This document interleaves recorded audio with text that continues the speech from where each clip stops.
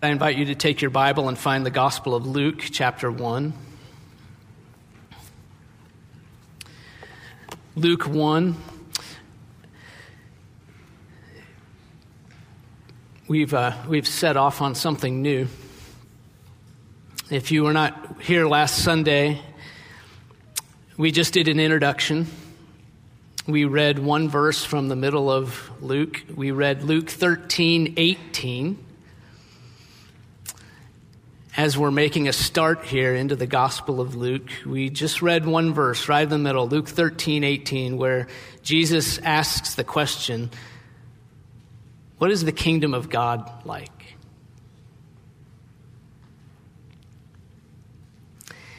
And we have set off into our study in the Gospel of Luke to try and learn a full answer to that question.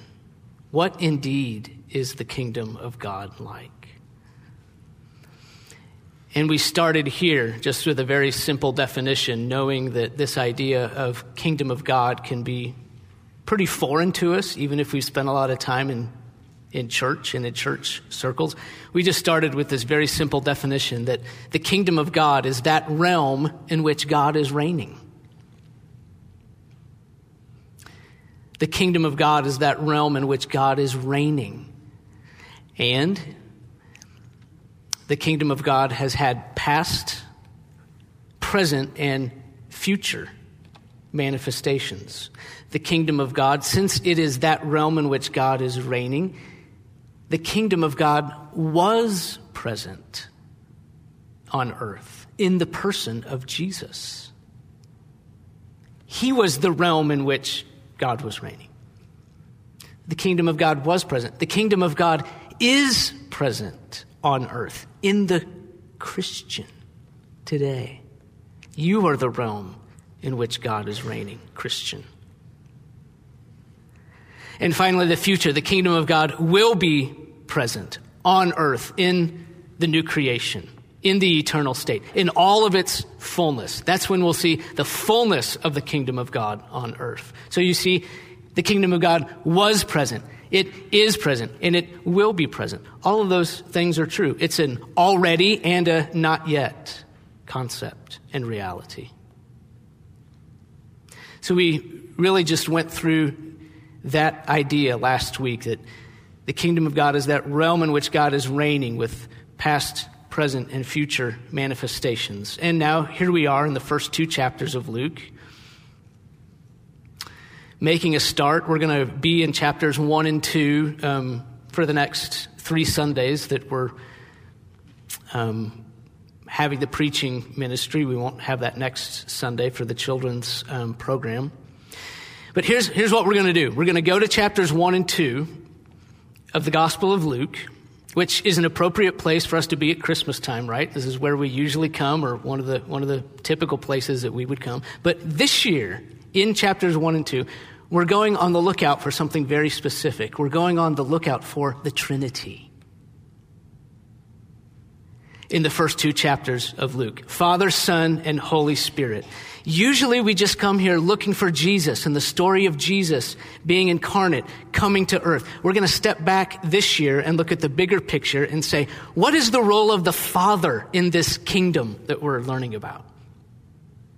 What is the role of the Son in this kingdom? And what is the role of the Holy Spirit? What is the unique contribution of each member of the Trinity to this kingdom of God? And we're going to begin today with the Holy Spirit. What is the role of the Holy Spirit in this kingdom? So these 2 chapters of the Bible are probably familiar to you. There are 2 angel announcements regarding 2 miraculous pregnancies that are going to take place. Pregnancies that will result in these 2 boys who will grow up to be men and who will begin their public ministries in chapters 3 and 4. John the Baptist begins his public ministry in Luke 3. Jesus begins his public ministry in chapter 4. But here in Luke 1 and 2, what we have is the announcement of those births. And then for the rest of the chapters, we've got people basically celebrating those births that will take place. So here's what we're going to do. We're going to read a portion of the announcement to John's father. We're going to read a portion of the announcement to Jesus' mother. And then we're going to read a really brief passage, only 3 verses from Acts chapter 1. And we're going to pull all those 3 threads together in order to bring a tight focus to the role of the Holy Spirit in this kingdom. So as we read each passage and go to the different parts here, Luke 1, Acts 1, be on the lookout for the Holy Spirit and what the scriptures are telling us about the Holy Spirit. Okay? I'll direct you as we go to the appropriate verses. Let's stand and get started on the lookout for the Trinity in Luke 1 and Luke 2. Let's begin in verse 8 of Luke chapter 1. Now, while he was serving as priest before God when his division was on duty, according to the custom of the priesthood, he, that's Zechariah, he was chosen by lot to enter the temple of the Lord and burn incense. And the whole multitude of the people were praying outside at the hour of incense. And there appeared to him an angel of the Lord standing on the right side of the altar of incense. And Zechariah was troubled when he saw him, and fear fell upon him. But the angel said to him, "Do not be afraid, Zechariah, for your prayer has been heard, and your wife Elizabeth will bear you a son, and you shall call his name John. And you will have joy and gladness, and many will rejoice at his birth, for he will be great before the Lord.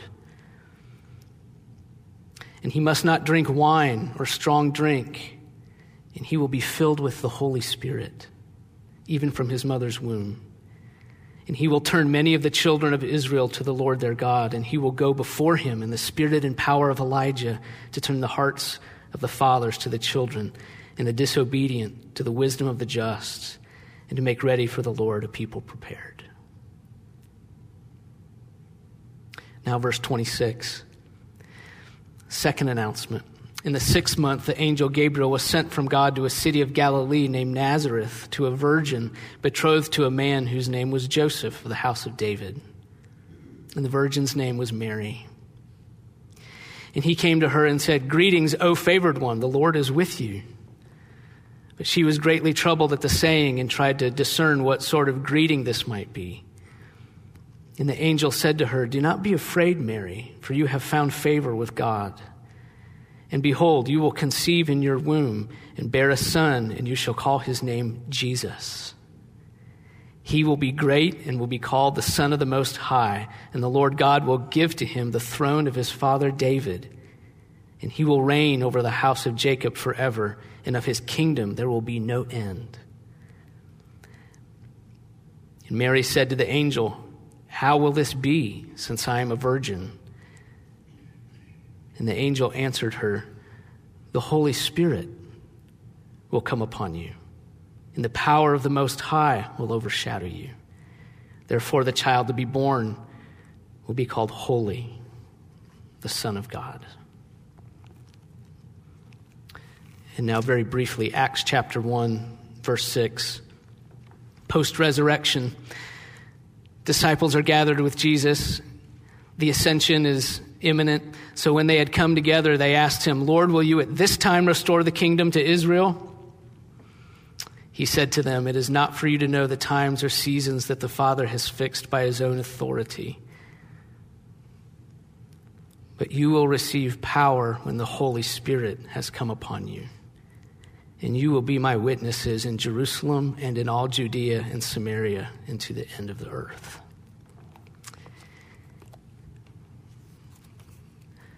Father, Son, and Holy Spirit, we are on the lookout for your presence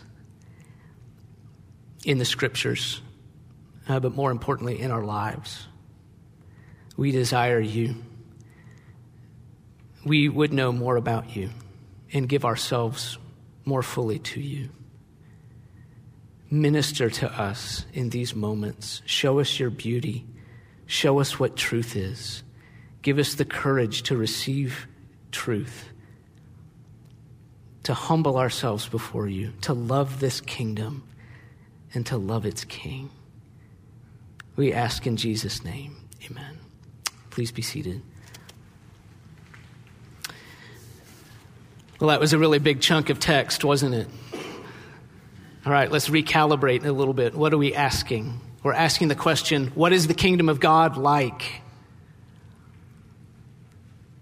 What is the kingdom of God like? And here we are in the first 2 chapters of Luke, and right off the bat, we're shown something incredibly important, all right? We have no time to ease ourselves into this conversation because right off the bat, we are hammered over the head repeatedly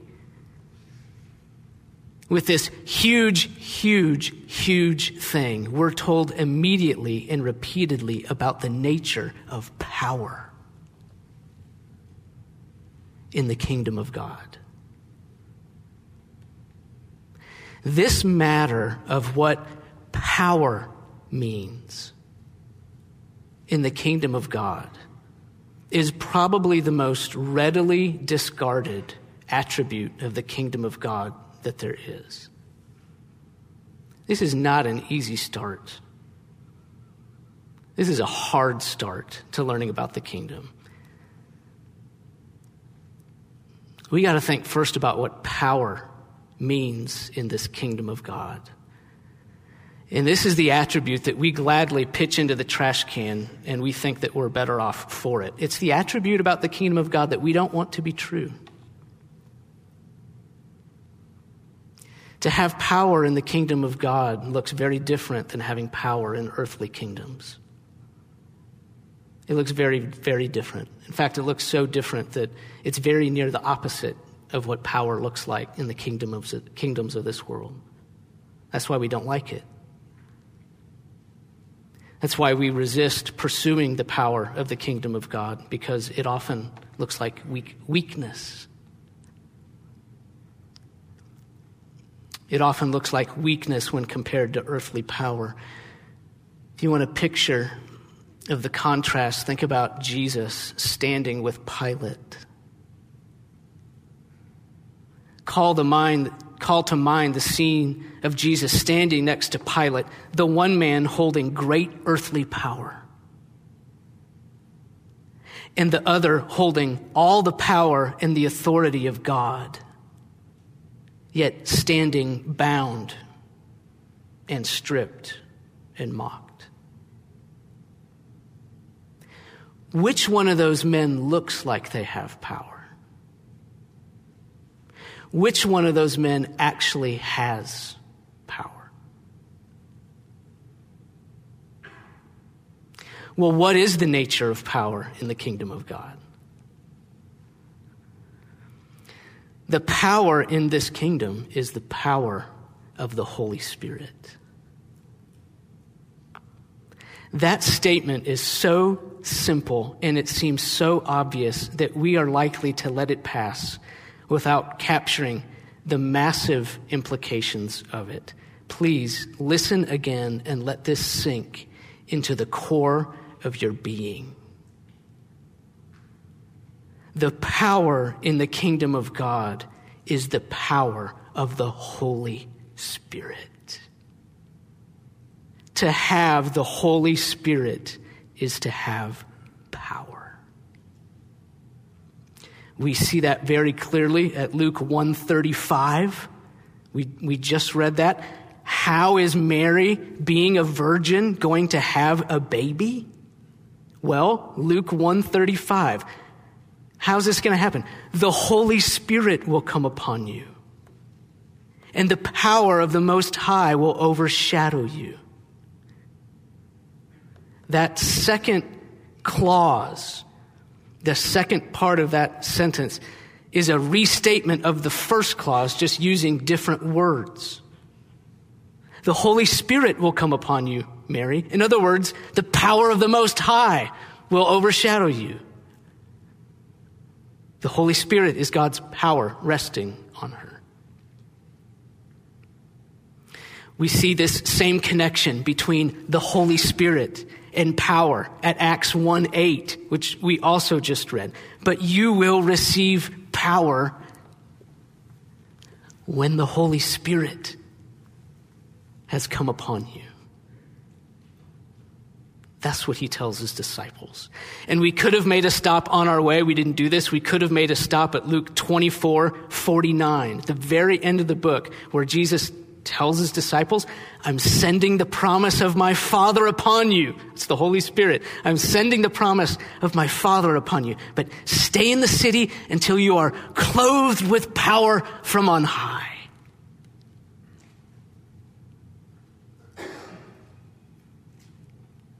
As we go, just remember the Holy Spirit is a person, okay? This is a parenthetical statement. The Holy Spirit is a person. Don't forget, the Holy Spirit is not a force. But the presence of this person with us, upon us, in us, is our power in this kingdom. In this kingdom of God, to have the Holy Spirit is to have power. Have we understood? Have we forgotten?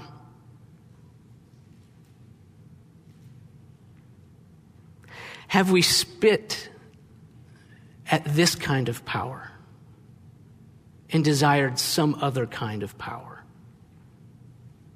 Something that looks and feels more like power in this world. Let's say three things about this power of the Holy Spirit. Number one, it is a received power.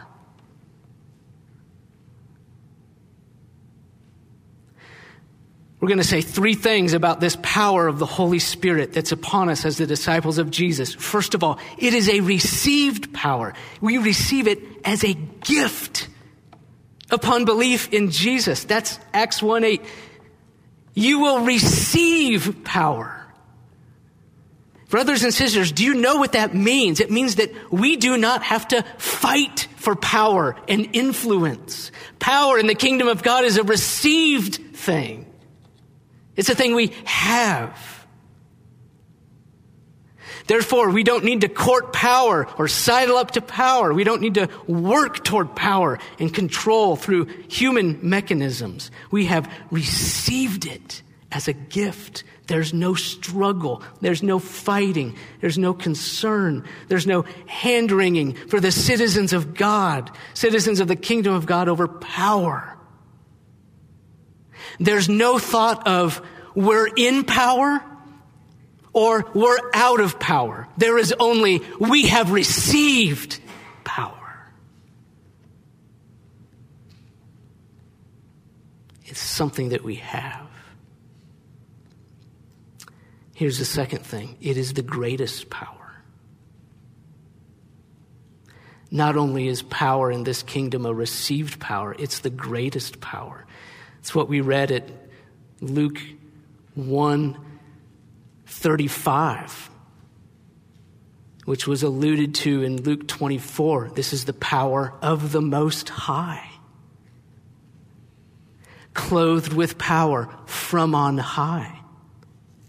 It is the very power of God, the power of which there is none greater. Is that enough for you? Is it enough for you to know as you walk around the Twin Cities that you have already been given the greatest power that exists? You have it. Is that enough?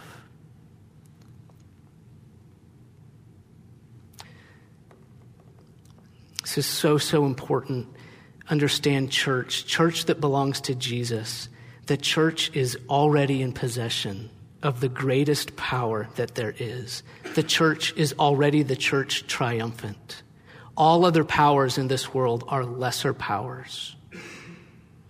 No matter how many chains they put on us, and no matter how many graves they dig for the people of God, this truth remains.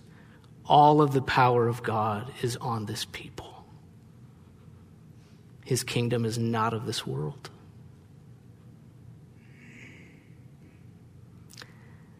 Power in the kingdom of God is a received thing.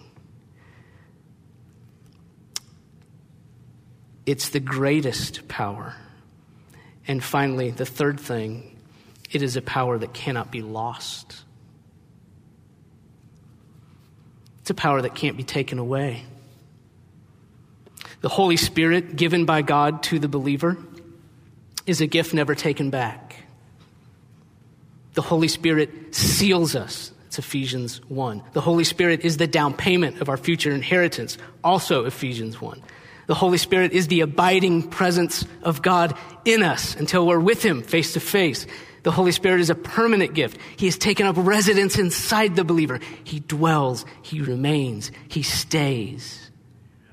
The power of the Holy Spirit cannot be lost. Now let me ask you a question. What should a people look like who have been given a power that cannot be lost? And it's the greatest power that exists, the power of God. What should a people look like who have been given that power and know that they can never lose it? Should such a people fret the loss of earthly power? Would that be becoming of us to act that way? Should such a people give the impression to the world that what we really want, what we really want is control of earthly kingdoms? Should we in any way give that impression? If the Christian has already received the greatest power and it can't be lost, what can be done to show the world that we believe that?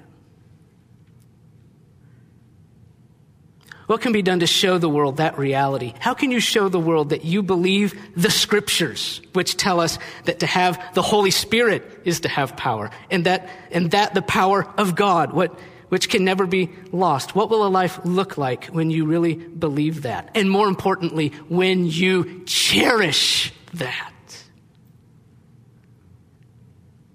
When you cherish and glory in the power of the Holy Spirit. It's going to be really easy and very natural for Christians in our country to fret the loss of earthly power in the time to come. It's going to be easy and natural to mourn that loss. It's not pessimism, that's just the scriptures. It's just 2 Timothy 3. Indeed, all who desire to live a godly life will be persecuted, while evil people and impostors will go from bad to worse.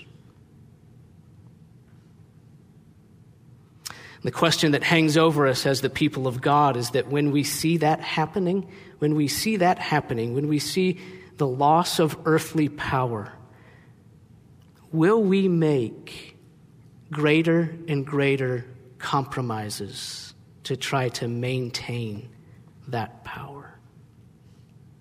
What will we do? How far will we go to try to keep it? Will we end up betraying the values of the kingdom of God and trading the power of the kingdom of God for a power that we can see, a power that feels more like power in this world? In those days, will we remember that to be a Christian is to already be in possession of a power that can't be lost? The power of God, the Holy Spirit. And remembering that, will it be enough?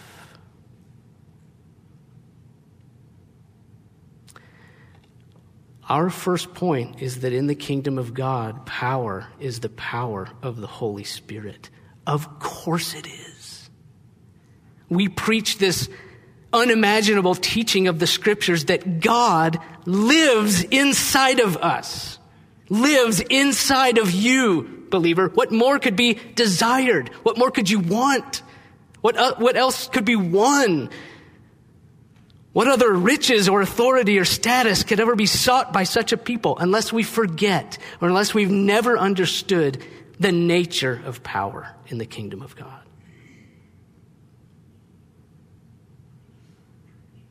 It's the first very fundamental thing, that in the kingdom of God, to have the Holy Spirit is to have power. Now let's ask one more question And then that'll be it for today, okay? Here's the question. If to have the Holy Spirit is to have power, what does that power look like when it's being exercised? Okay, we have the power, but what does it look like when power is being exercised in the kingdom of God? We know what it looks like in earthly kingdoms to exercise power. You know, if you have power, you accumulate land and you accumulate wealth and you get rid of your enemies and you oppress people that you don't like and maybe you kill people, you enslave people, you make war against people. Use even evil means to consolidate and protect your power. That's what power often looks like in earthly kingdoms. But what does it look like when the Holy Spirit's power is at work in the kingdom of God? Well, it looks very different. And what we have before us here in Luke 1 and 2 is not comprehensive teaching about the manifestation of the Holy Spirit's power. That is, it doesn't include everything, every way that the Holy Spirit works. But I do believe it's a foundational look, and a representative look at the way the Holy Spirit's power is manifested in this kingdom. And when I say representative and foundational, I just means we can look at the rest of Luke and even into the book of Acts and see the Holy Spirit working in the same ways. In really what I would say these two main ways.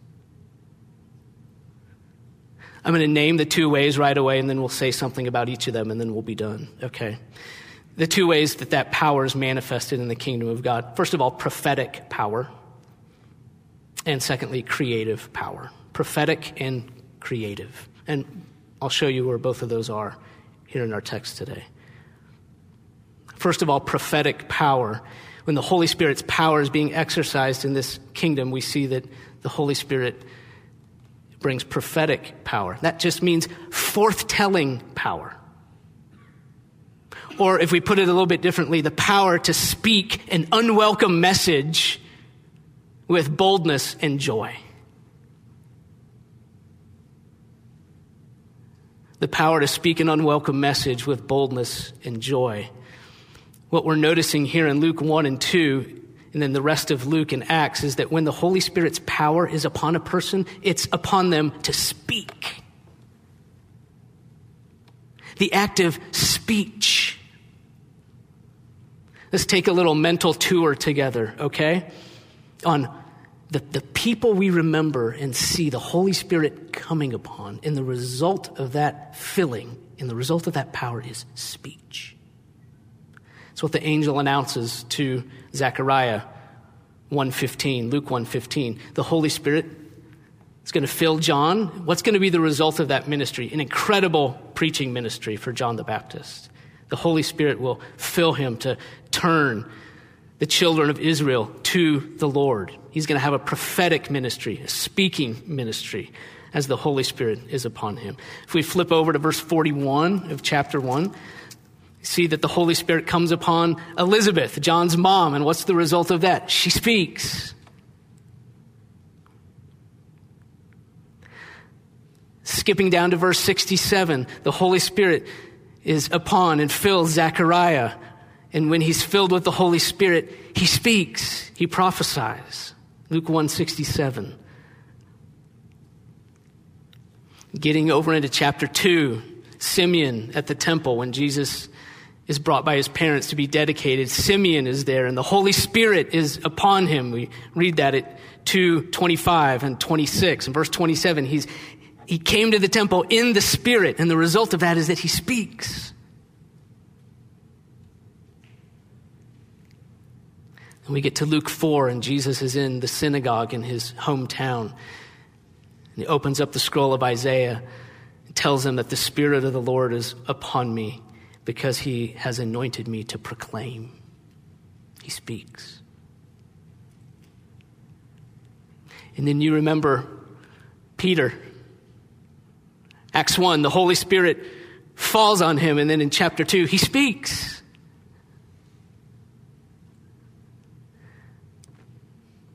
Stephen, the martyr, Acts 6 and 7, his opponents could not withstand the wisdom and the spirit with which he was speaking. And then he's brought before that council, and the Holy Spirit is upon him, and he speaks.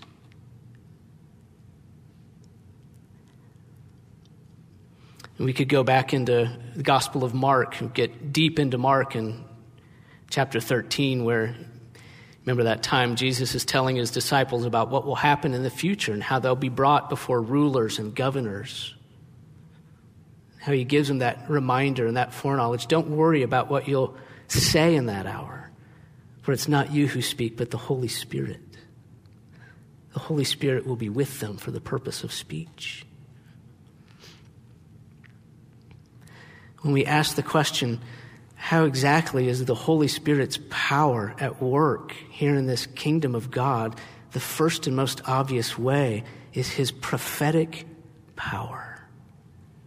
Power to speak an unwelcome message with boldness and joy. Anyone can deliver a welcome message. Dinner's ready.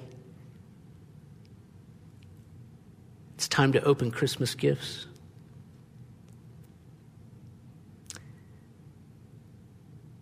Who's willing to speak a message that's likely to get the messenger killed? And who can deliver such a message with a kind of self-forgetful boldness and even with joy, seeking only the smile of God? A person on whom the Holy Spirit is resting.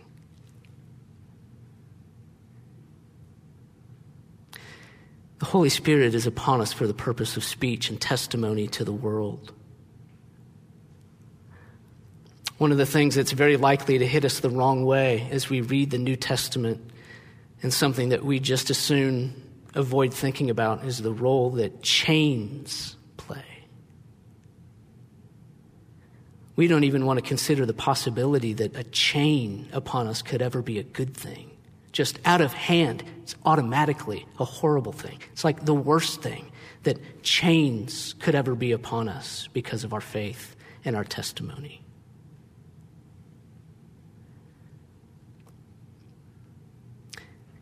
And if you would put yourself in that category, thinking that, about the worst thing that could ever happen to me is the restriction of my freedom as a Christian, I just want to respectfully ask you to consider what we read in the scriptures and how it was the chains that brought Paul before King Agrippa in Acts 26. And how it was the chains that he was bound with that allowed him to stand before his countrymen in Acts 22. And it was the fact that he was in chains that brought him near the Philippian jailer, Acts 16. And it was the chains on him in Caesar's household with the imperial guard that brought him into that household to bear testimony for Jesus. And it was bound that Jesus stood before Pilate to open his mouth and talk about his kingdom. What if God uses chains in our lives? What if he uses a restriction on our freedoms and our movements to bring us before governors to testify? Is that okay with you? What if what the Holy Spirit really wants to do is open your mouth in the presence of a powerful person? And what if it takes chains to accomplish that mission? What are we going to say? Is that something to be avoided at all costs? Or is that an opportunity to demonstrate the power of God in our weakness? What is that?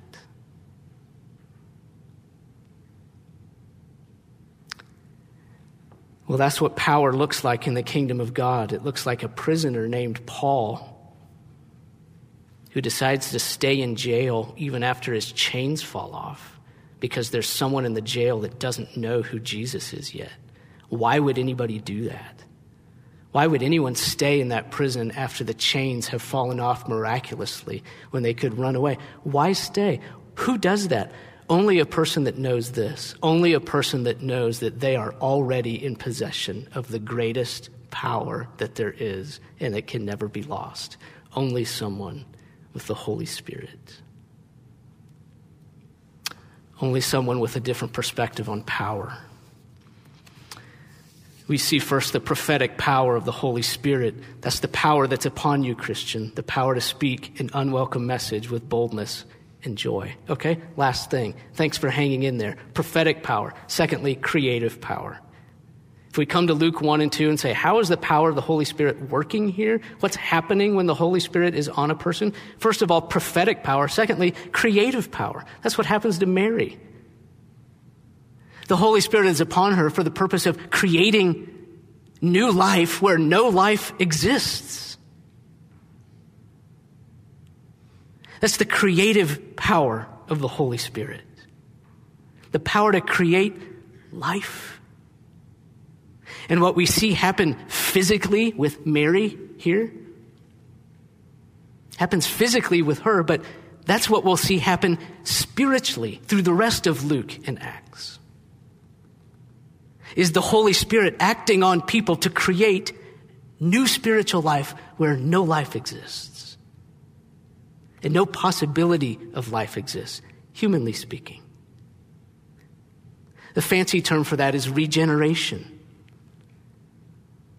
The Holy Spirit generating life in a dead person. The fullest explanation of it is John chapter 1 and John chapter 3. We're not going to go there today. We're just noting this fundamental doctrine and that it's supported by the scriptures. The Holy Spirit creating life in a person. For Mary, physically here, the Lord Jesus created inside of her spiritually as people hear and respond to the gospel. Now, you may think that that's a really small thing, that the power in this kingdom is demonstrated through the creation of new spiritual life. That may just seem like not a big deal to you at all. Like, that's what this is really all about, speaking and then the Holy Spirit creating life in a person. That's how God's exercising his power in this kingdom. Maybe the creation of a new spiritual life doesn't really mean that much to you. But let me ask you a question. Have you ever tried to change a person? Have you ever sat down with someone and tried to change their mind about something and it didn't go so well? Have you ever had the same conversation with someone 15, 20, 25 times and never seemed to get anywhere? Have you been around people long enough to know that there's nothing harder or more impenetrable in this world than a human heart? Nothing can reach the human heart. Logic, no. Arguments, no. Appeals, no. Only the Holy Spirit can change a human heart. And only the Holy Spirit can call into existence life where none existed. That's what the exercise of power looks like in the kingdom of God. Speech and creation. Speech and creation. What does the Holy Spirit's power look like in the kingdom of God? Speech and creation. Speech and creation. Now, if I asked you to take me to the place in the Bible where we find speech and creation, where would you take me? Genesis 1.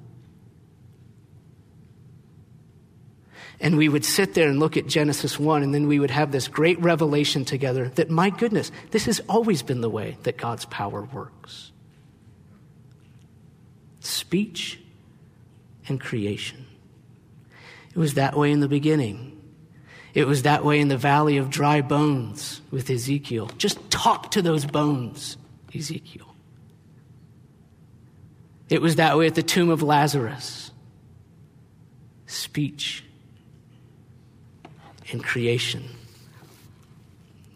And now we have been brought into the exercise of that same power, brought into fellowship with God for the purpose of speech and creation.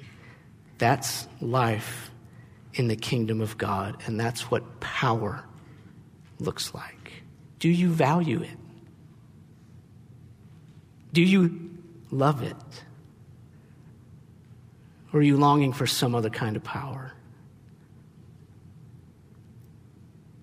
For I am not ashamed of the gospel of Jesus Christ, for it is the power of God for the salvation of everyone who believes, first for the Jew, then also to the Greek. The gospel, the gospel, the gospel, the gospel. Do not forget what power looks like in the kingdom of God. As it was in the beginning, so it is now, to the glory of the Father and the Son and the Holy Spirit. Amen. Father, don't let us forget.